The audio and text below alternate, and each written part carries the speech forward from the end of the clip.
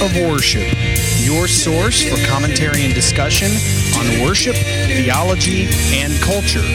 I'm your host, Dr. Jonathan Michael Jones.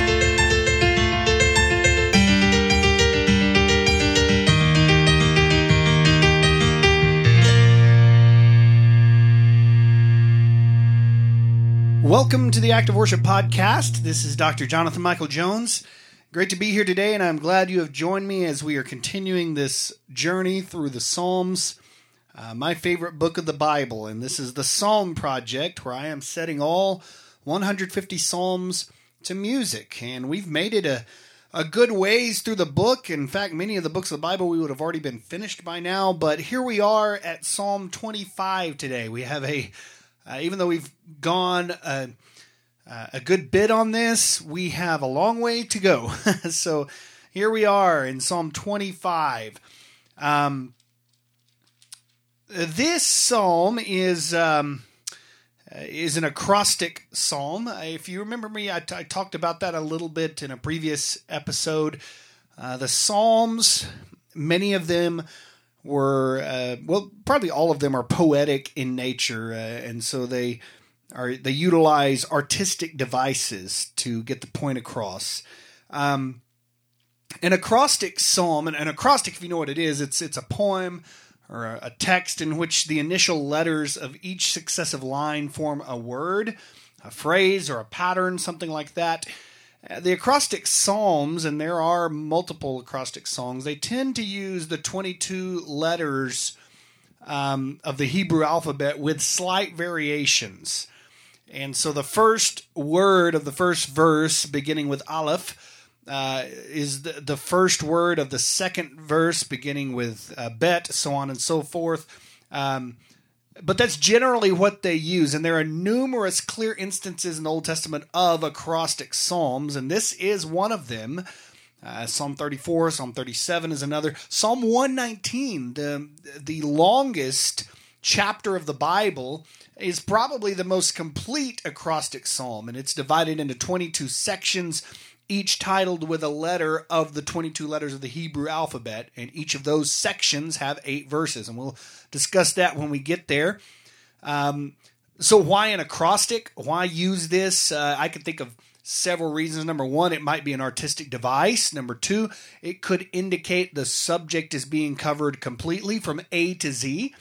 Third reason, perhaps it's a mnemonic device designed to assist the young or children in learning the Psalms.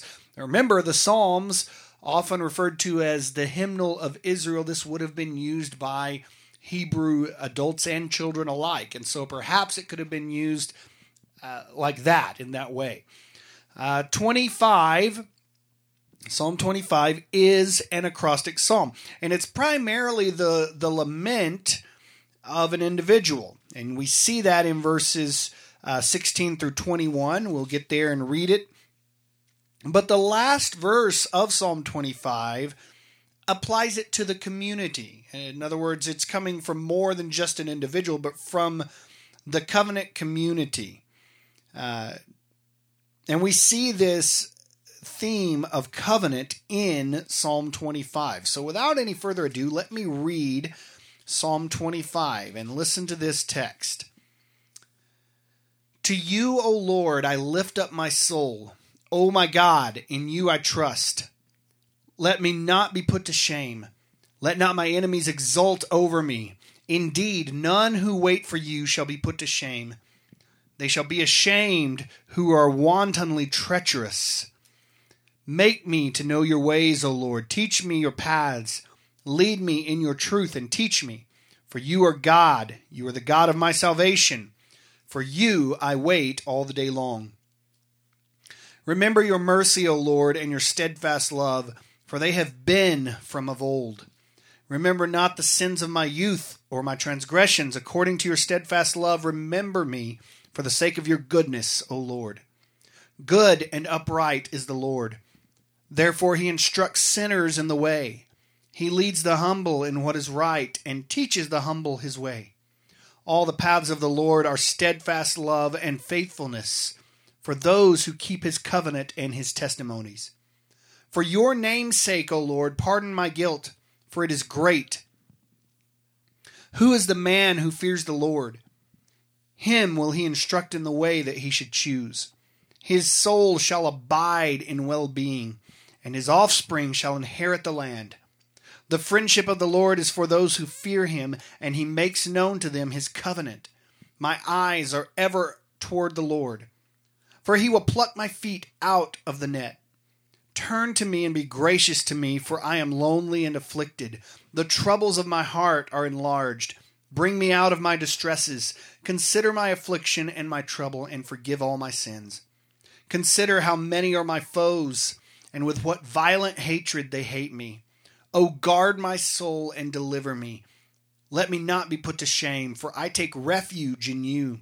May integrity and uprightness preserve me, for I wait for you. Redeem Israel, O God, out of his troubles.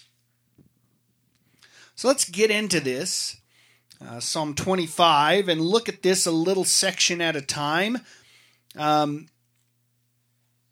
We see here in verse 5, beginning here at the beginning of the psalm, where this is a psalm of David, by the way. He says, lead me in your truth and teach me.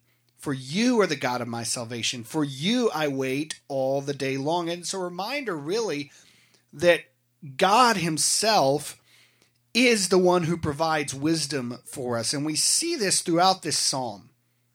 We see this theme of wisdom. And we have to remember as believers that God alone provides wisdom. If you remember, Solomon asked for wisdom from God. And we'll get into this here in verse 7 here in a little bit coming up. Or actually verse 12, we'll look at this.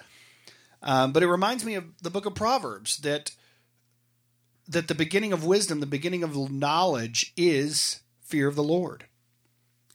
In verses 6 and 7, he says, remember your mercy, O Lord, and your steadfast love. This is not as if God has forgotten his mercy. If you remember in the book of Exodus in chapter 23, where it says the Israelites cried out to God. It says he heard he heard their cries and he remembered his covenant. It's not like he forgot it, but it's as if those corporate prayers from Israel, from his people, triggered him acting based on his covenant with them. And so the psalmist here says, remember your mercy, O Lord, and your steadfast love. And these are all words that are connected with God's covenant, which is the basis of the psalmist's trust.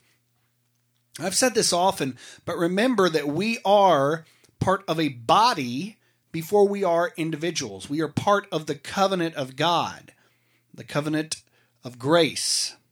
And in a previous episode years ago, I discussed the difference in the covenant of grace and the covenant of redemption. The covenant of redemption precedes the covenant of grace, and it was made in eternity past between the three members of the Godhead, and derived from that is the covenant of grace between the Lord and his people, us, Christians. And he has based his work and his love on that covenant of grace, not simply because of us, okay? It is God's loving and redeeming works is not because of us. It's not because we are so great. It's not because God saw something in us worth redeeming. I heard somebody say that recently. Oh, God had to see something in us worth redeeming. No, that's not. That's the point of the gospel, is that there was nothing worth redeeming, and God redeemed us anyway. And so the basis of his works, of his loving kindness towards his people, is his covenant. And it's not as if he forgets his covenant. So when you see this in Scripture, remember your covenant, remember your mercy, O Lord. It's not saying that God ever forgot it. It's really more for us to remember it, that there is a covenant and that he does act in love. We see this in verse 10. All the paths of the Lord are steadfast love and faithfulness for those who keep his covenant and his testimonies. His revealed will for our lives. That's what he's talking about here. That's the word of God. That is the Bible. That's what he has revealed to us. And then in verse 12, he says, who is the man who fears the Lord? And it reminds me of Proverbs 1:7, that the fear of the Lord is the beginning of knowledge, or wisdom in some translations. Fools despise wisdom and instruction. So the fear of the Lord is the beginning of wisdom. What does that mean, to fear the Lord? Who is the man who fears the Lord? That's what the psalmist says. Fear of the Lord. I've heard people say, well, it's not being scared. It's a respect. That's partially correct. But there is an aspect of fearing the Lord where it is a fear, being afraid. Countless times in Scripture, Jesus commands us not to be afraid. Do not be afraid. What is one of the first things that an angel says when people behold an angel in Scripture? Don't be afraid. And I believe that one of the reasons we're told not to be afraid of other things, other elements, other people in this world is because God is the only one worthy of our fear. And when I say fear, I'm talking about being afraid. Let me give you an example. When I was a child, when I was younger, if I did something wrong, I was afraid for what my dad was going to do to me. He was going to bust my butt, and I was afraid of it. And that did not mean that I thought he didn't love me. I never once thought my dad didn't love me. I never once thought that he was against me. I knew deep down that what he had in mind for me was for my own good. But I was afraid of him if I didn't honor his commands, his wishes. That's how we should be with God. And you know what? The ultimate punishment God has taken away from us, the punishment of eternal damnation to hell. And so he's taken that away, but we still must honor him, and we should be afraid of the consequences when we don't honor him. So yes, there's an aspect where fearing God is a respect, but there's an aspect where it's also literally being afraid of him. The fear of the Lord is the beginning of wisdom. And we should remember that it is the fear of the Lord that where we begin to develop the wisdom of God. If without the fear of the Lord, what is our motivation for serving him? Sure, his love. Sure, his goodness. But how far does that get us? And we're told in Scripture to fear the Lord. And so I contend that if we fear other things or other people, that is a form of idolatry, because God is the only one worthy of our fear. And rightfully so, when we give our fear to something else, it's as if we are placing that something else above God. The fear of the Lord. And in verse 13, talking about the one who fears the Lord, his soul shall abide in well-being, and his offspring shall inherit the land. There are blessings and curses mentioned in Deuteronomy 27 and 28, and you can read that when you want, but I'll just kind of give you a brief overview of it. There are various curses. God says, "Cursed be the man who makes a carved or metal cast image, an abomination to the Lord. Cursed is anyone who moves his neighbor's landmark. Cursed is anyone who misleads a blind man on the road," so on and so forth. And then in chapter 28, there are blessings for obedience. Here's the curses. Here are the blessings for obeying God. And it makes it clear that Israel will keep the land given to them by God. In Deuteronomy 27 and 28, it makes it clear that Israel will keep this land that God gave them if they remain faithful to the conditions of the covenant.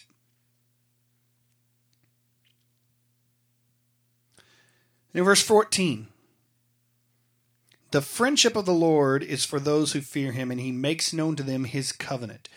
Each time Abraham doubted God's ability to fulfill the promises in Genesis 12, each time he doubted that, and believe me, it would be easy to doubt, okay? Abraham is the patriarch. We are sons and daughters of Abraham. Each time he doubted this, God appeared to him and renewed that covenant. He didn't redo it. He just renewed it. Genesis 15 and 17 is an example of that. He says the friendship of the Lord is for those who fear him, and he makes known to them his covenant. So this covenant of Abraham, we are also a part of that covenant. And he makes known that covenant to us, his people. Verse 18, consider my affliction and my trouble. Forgive my sins. Verse 19, consider how many are my foes. David here recognizes that his troubles are caused by both his own sins and the attacks of outside forces, the sins of others. And sometimes that happens. Sometimes our troubles are our own fault, and sometimes our troubles are the fault of others. Either way, God is there and faithful to forgive us, to love us, to guide us. And so this psalm is the lament of David, but also a reference to covenantal wisdom. And then the last verse, he says, redeem Israel, O God, out of all of his troubles. So he sort of links his own individual faith with the faith in the covenant between God and his people. And so this psalm has been set to music. I hope and pray this blesses you and you worship through this. Here is Psalm 25. Thank you for listening today to the Act of Worship podcast. This is Dr. Jonathan Michael Jones.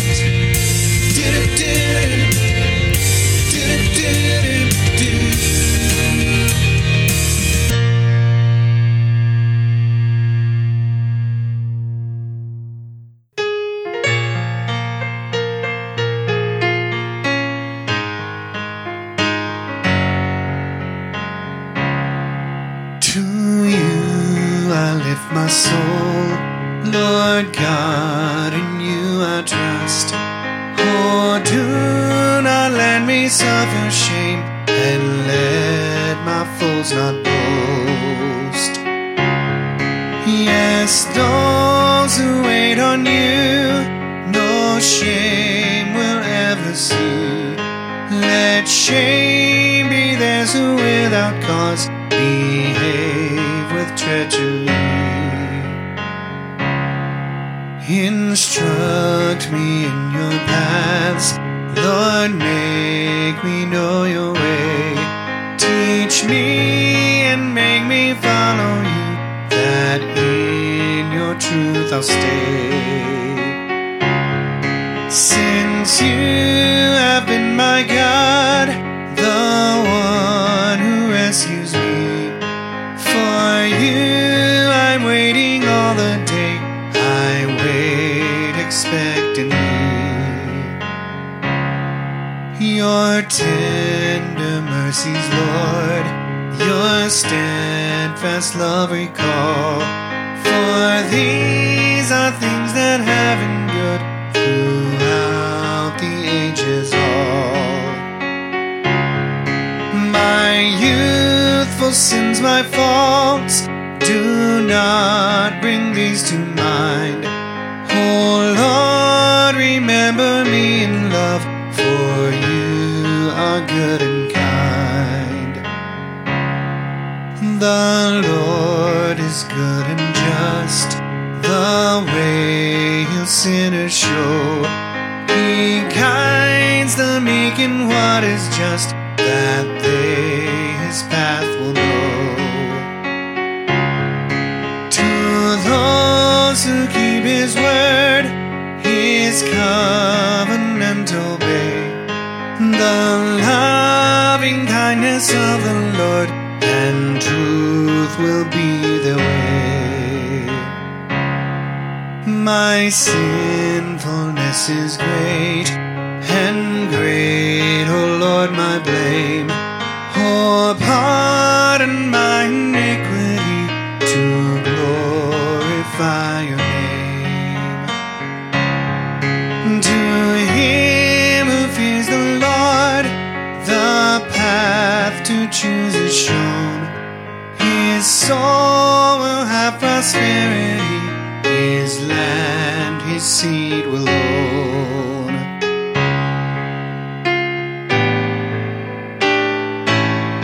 Close friendship with the Lord will all who fear him know. The knowledge of his covenant he unto them will show. My eyes upon the Lord continually are set, for he is that shall bring forth my feet out of the net. Be gracious, turn to me, desolate and oppressed.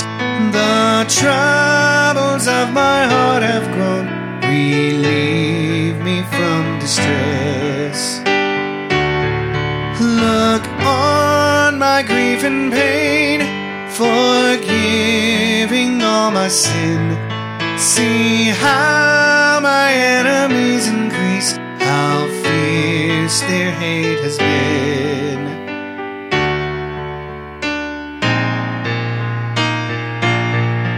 Guard and protect my life, save and deliver me.